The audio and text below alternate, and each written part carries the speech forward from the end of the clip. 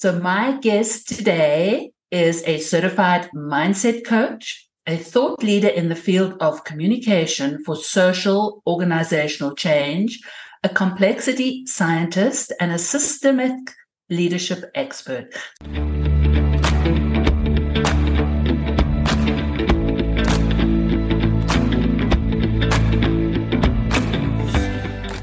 Welcome, everybody, to Connect, Inspire, Create. I am your host, Carol Clegg, and on this show, we share entrepreneurial journeys, inspiring tools to help you take action in your business, along with mindset, motivation, and a few marketing resources. So we are going to dive in together and find inspiration to create success in business. So I want to introduce and ask you to meet Dr. Virginia Lacayo, the co-founder and CEO of Massive. And that word itself just explains. I'm just so excited to dig into this conversation. But Massive is a coaching practice that guides and equips business leaders called to use their status and power to take on systemic change. So welcome, Virginia. I am super excited for this conversation today. Thank you, Carol. I'm super excited to be here too. Thank you for inviting me. Absolutely. So I want to just dig in straight away and ask you to tell our audience a little bit about your diverse background as an immigrant. We are both immigrants here in the United States, a social activist, an entrepreneur, and a mindset coach. All speak dearly to my heart. So tell us more. Oh, thank you. Well, I can say I'm Nicaraguan. So I grew up in the middle of the war, the Sandinista war during the 80s. So I had that experience that shaped a lot of my values and who I am right now, the struggle at that time, but also all the community building, the solidarity, that sense of belonging to something that is bigger than yourself, and that you really aspire for the values of social justice and equality and diversity and equity. So it all started there in my youth, in my childhood.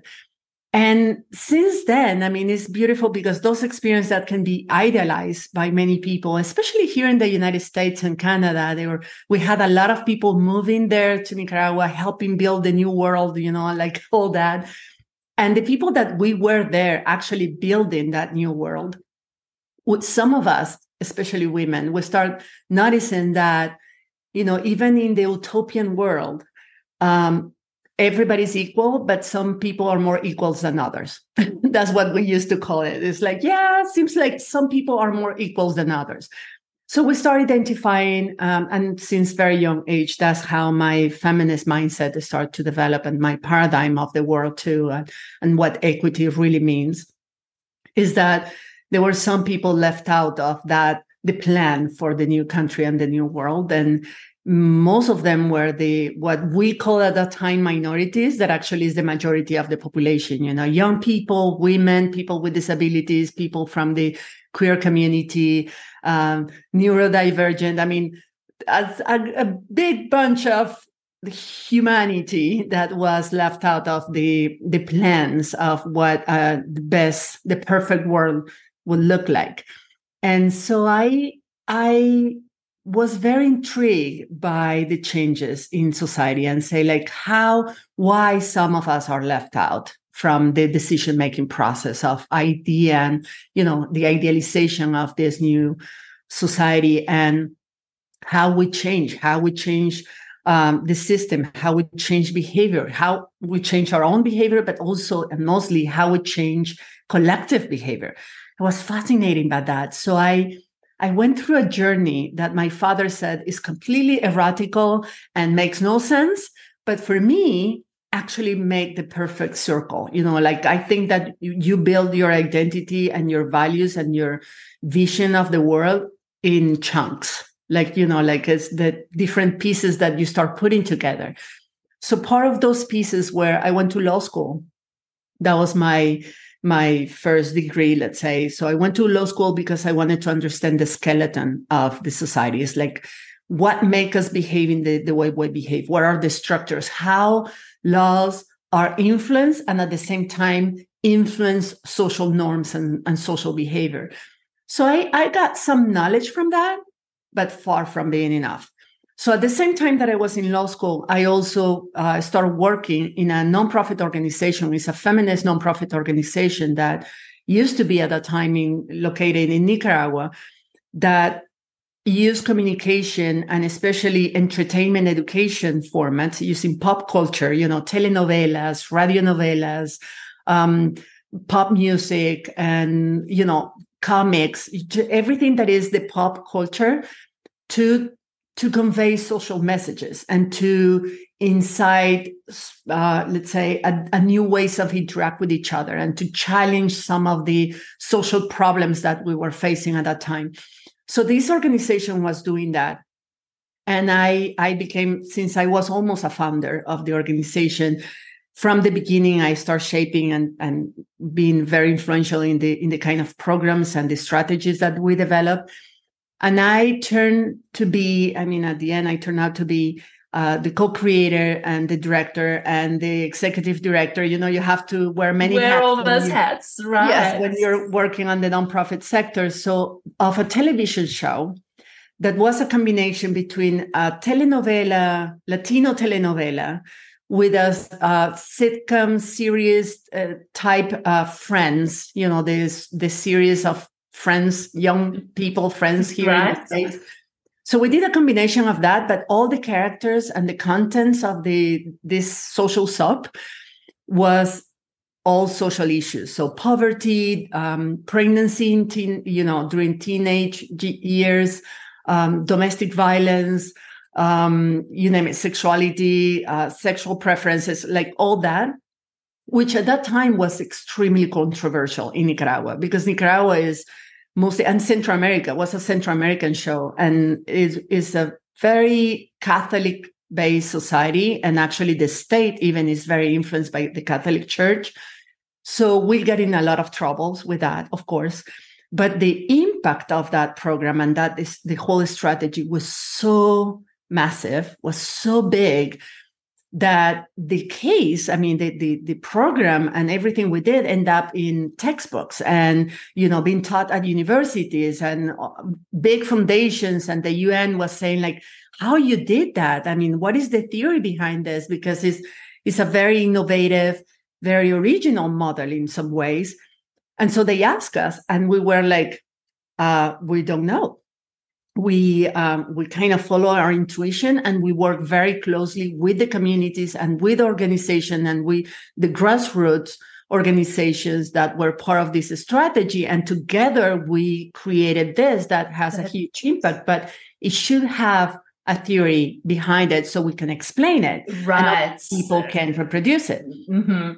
So this is just part of the chunks, right? This is another block of my story. So I'm always been kind of a nerd. So I said, like, I volunteer to go back to college and to get my master. And then I got my PhD in Ohio University. That's how I came here to the United States the first time, to say, I'm going to build that theory. I'm going to understand what happened, how we achieve what we achieve, and then be able to explain it to the rest of the world that way. So I came to the United States. I did my master. I ended up teaching in my master to my peers more than actually learning, because I had all the experience, all the background. And you know that in theory and practice are the same thing, but in practice they're not. So I brought all the practice knowledge to that learning process. And once there, I found, like discover, like America was discovered. This is with quotation mark.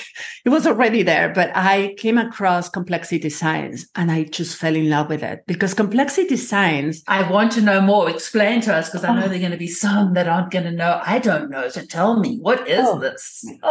I just fell in love with that. And it's from someone that comes from the social sciences, like sociology. I study sociology, psychology, social psychology, communication, all that, anthropology. Those disciplines have a lot of theories that explain human behavior in many ways, and why we are who we are and the way we behave. Complexity science is a kind of a body of knowledge and theories that come from different sciences, all of them pretty hard science. That includes mathematics, quantum physics, astrology, biology, ecology. A lot of the hard science that usually social scientists we kind of ignore or we don't understand or we think they're too hard for us. But with complexity science, there was this body of knowledge that explained how complex systems actually work and change. And complex systems like a forest, like an ant of a colony of ants, or like the stock market, that are complex, and we think that they're contradictory, they're unpredictable, they're uncontrollable, they are paradoxical in many ways. We feel usually, most of us think of those complex systems as something that happened by magic, kind of out of the way, it's like we don't know, we're just guessing here. Yeah, we're just guessing here. But social scientists and people in general, humans, we love predictability. We love the idea that we can predict and control things. And we have lead organizations, our businesses, our groups, our communities, our families, even as if they were machines. And that comes from the Newtonian paradigm. Isaac Newton explained the world, saying that the world is like a big clock, that if you understand the parts, then you understand the whole. And all you need is more information and being able to plan it and predict the behavior. And if one part doesn't work well, you replace it for another equal one, and everything is going to work well. And we transfer that knowledge, that idea, that paradigm of the machine metaphor to our social interventions, to the way we lead organizations, we lead business, the way we think that we can predict and control society. What complexity science does is to tell us that we're wrong, that that's not true, that society, any human system, human-based system, is complex, is adaptable, it changes all the time, all the parts are always interacting with each other, are always affecting and being affected by every other part's behavior. And therefore, we need to understand, if we want to really lead a complex system like a business, like the world, we need to understand its complexities and work with them instead of in spite of them. Against it, right. And kind of, to me, what comes to mind is this growth mindset to not walk down this narrow train track, and that you've got to keep your train on the rails and don't look sideways, don't look. Fascinating that pulled everything together for you. It's even more than that. It's challenging everything. Complexity science challenged for me everything I understood about humans, because it's challenging the linear way of thinking. Like, it's challenged the dichotomous way of thinking. Is either or kind of thinking, is black or white, and it start open the possibilities to is both and, what if, what else. And having the lens, the right lens and the right metaphor to understand societies and understand groups and communities and business organizations as a living organism.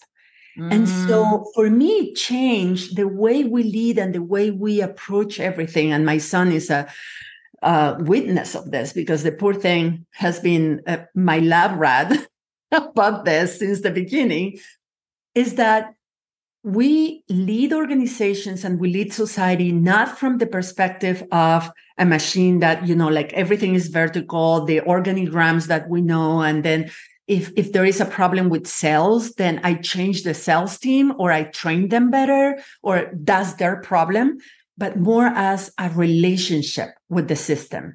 So really leading organization and in fostering behavioral change, social change, organizational change is more like raising a child.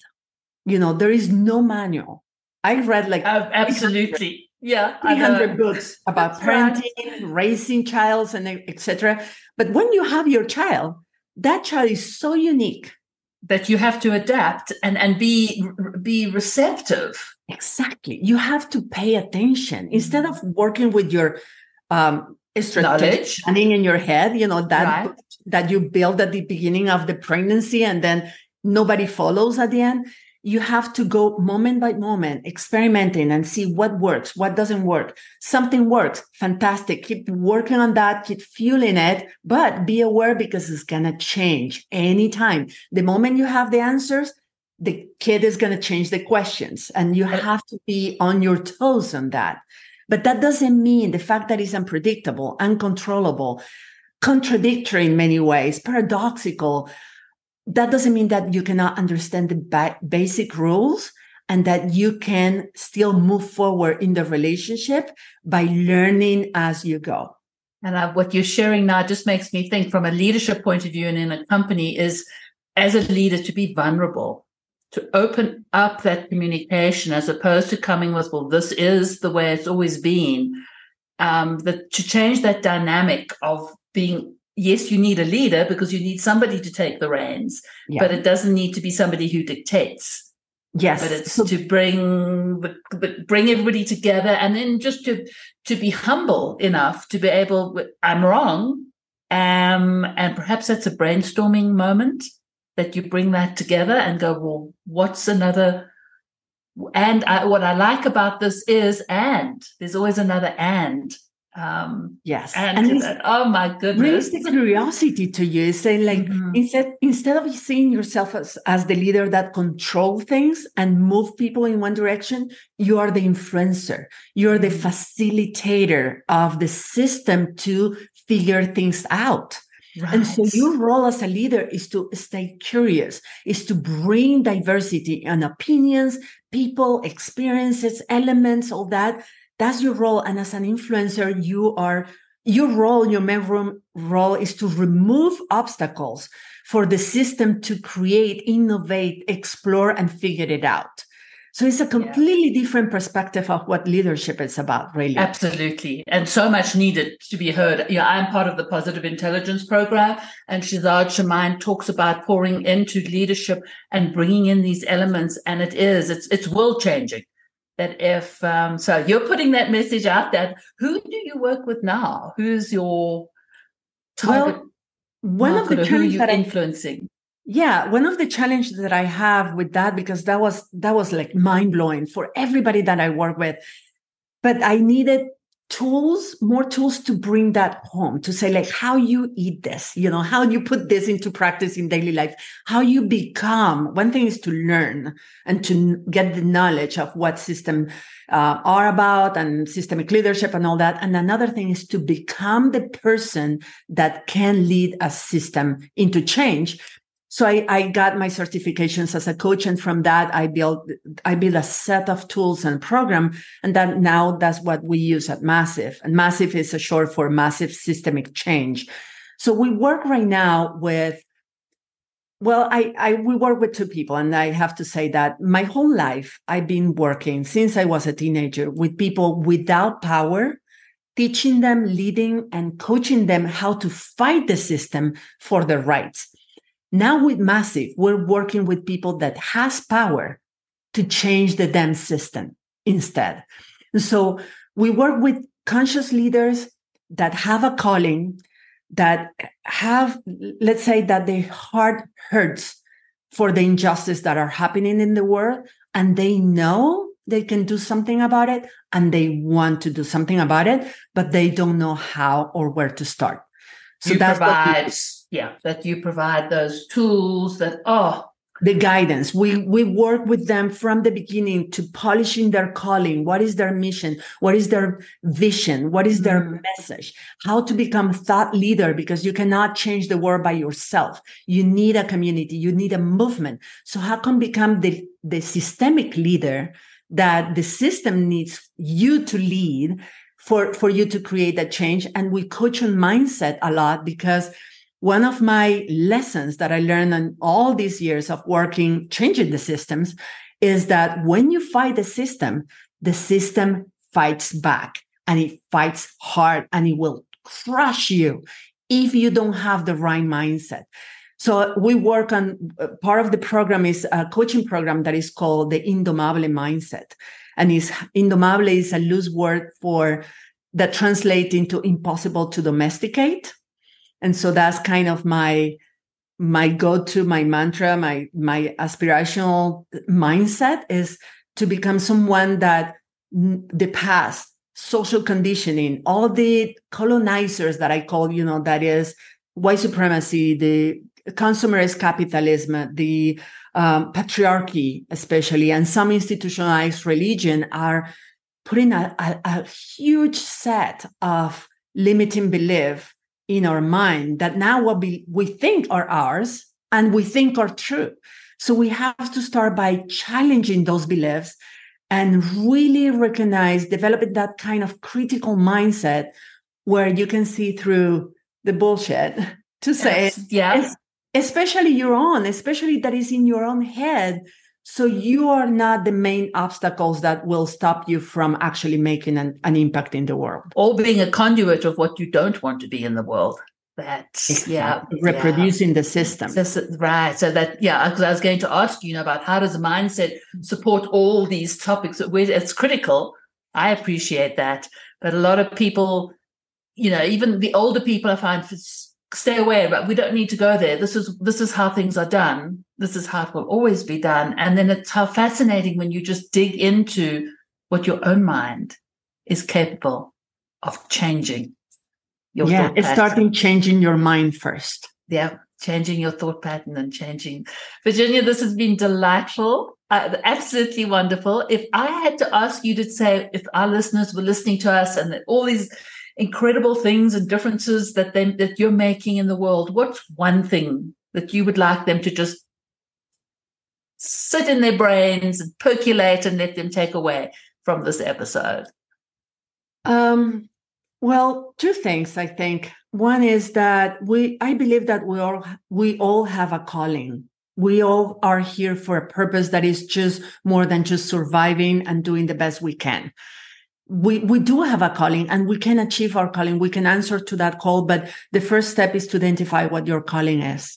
And so one way to do it is to really go deep into your heart and ask yourself, what hurts?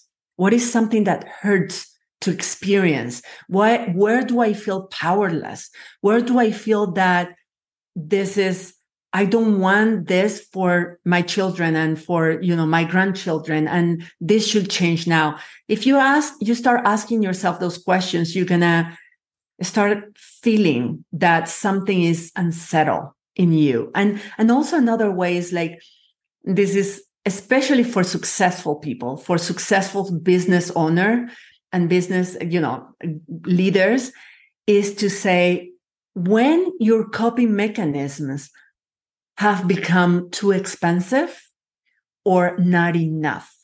Because if you get to a point where you say, now I'm going to do this, I'm going to do that, as a way of fulfilling your life, when those mechanisms, those things that you have tried are not enough or are getting expensive and they're not getting you where you want to go, it means that you have a calling that you haven't answered, that your real purpose has been ignored.